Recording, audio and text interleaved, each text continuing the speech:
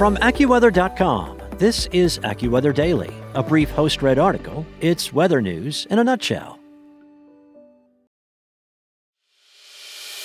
As a longtime foreign correspondent, I've worked in lots of places, but nowhere as important to the world as China.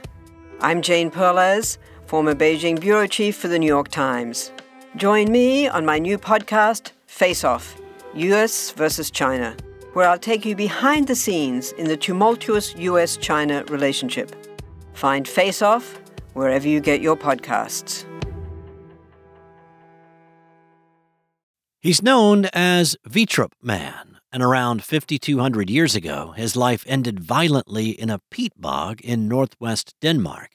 Researchers have used advanced genetic tests to paint a picture now of the oldest known immigrant in Denmark's history.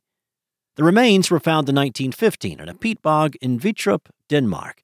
His fragmented skull was found alongside a wooden club, and researchers came to the conclusion that he died after being hit over the head at least 8 times with a club between 3100 BC and 3300 BC. Scientists analyzed Vittrup Man's remains in a recent study published in the journal Nature about Denmark's genetic prehistory that sequenced the genomes of 317 ancient skeletons. Some of the same researchers decided to conduct an individual study of Vittrup Man after his DNA revealed that he was genetically distinct from the rest of the Danish Stone Age population. What the team discovered while piecing together Vittrup Man's life is shedding light on the movements and connections between different Stone Age cultures.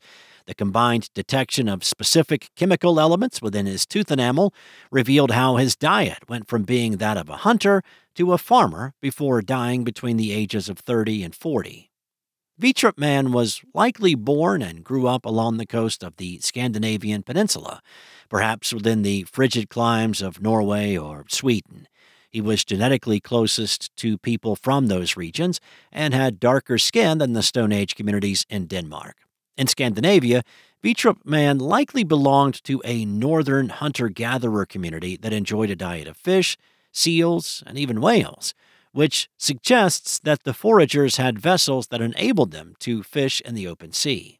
And then something caused his life to change rather drastically, and by the age of 20, Vittrup Man was in Denmark and subsisting on a diet of a farmer, eating sheep and goat.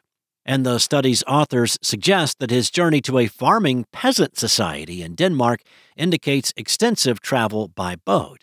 His long-distance movements were unusual, but may seem something about ongoing exchanges between Danish farmers and northern hunter-gatherers. Why Vittrup Man made such a long voyage is unknown, but the researchers have a couple of theories. It's possible that he was a captive or a slave who became part of a local society in Denmark, or he was a trader who settled in Denmark. Studying Vittrup Man has helped researchers gain insights about the genetics, lifestyles, and ritual practices that can be traced to Stone Age societies. Also of interest at AccuWeather.com, a widespread, severe weather event could unfold in parts of the central and eastern U.S. this week that includes the risk of damaging winds and even possibly some tornadoes at night. And a doubleheader of storms hitting the Pacific Northwest this week is cause for some concern as well. You can find those stories and a whole lot more at AccuWeather.com. And for your local forecast at your fingertips, download the AccuWeather app. Enjoy the rest of your day, and I'll be back tomorrow with more weather news. Want to learn how you can make smarter decisions with your money? Well, I've got the podcast for you. I'm Sean Piles, and I host NerdWallet's Smart Money Podcast. Our show features our team of nerds, personal finance experts in credit cards, banking, investing, and more. And they'll help you make the most of your money while cutting through the clutter and misinformation in today's world of personal finance. You'll get clarity on strategies to help you build your wealth, invest wisely, shop for financial products, and plan for major life events. Listen to NerdWallet's Smart Money Podcast wherever you get your podcasts.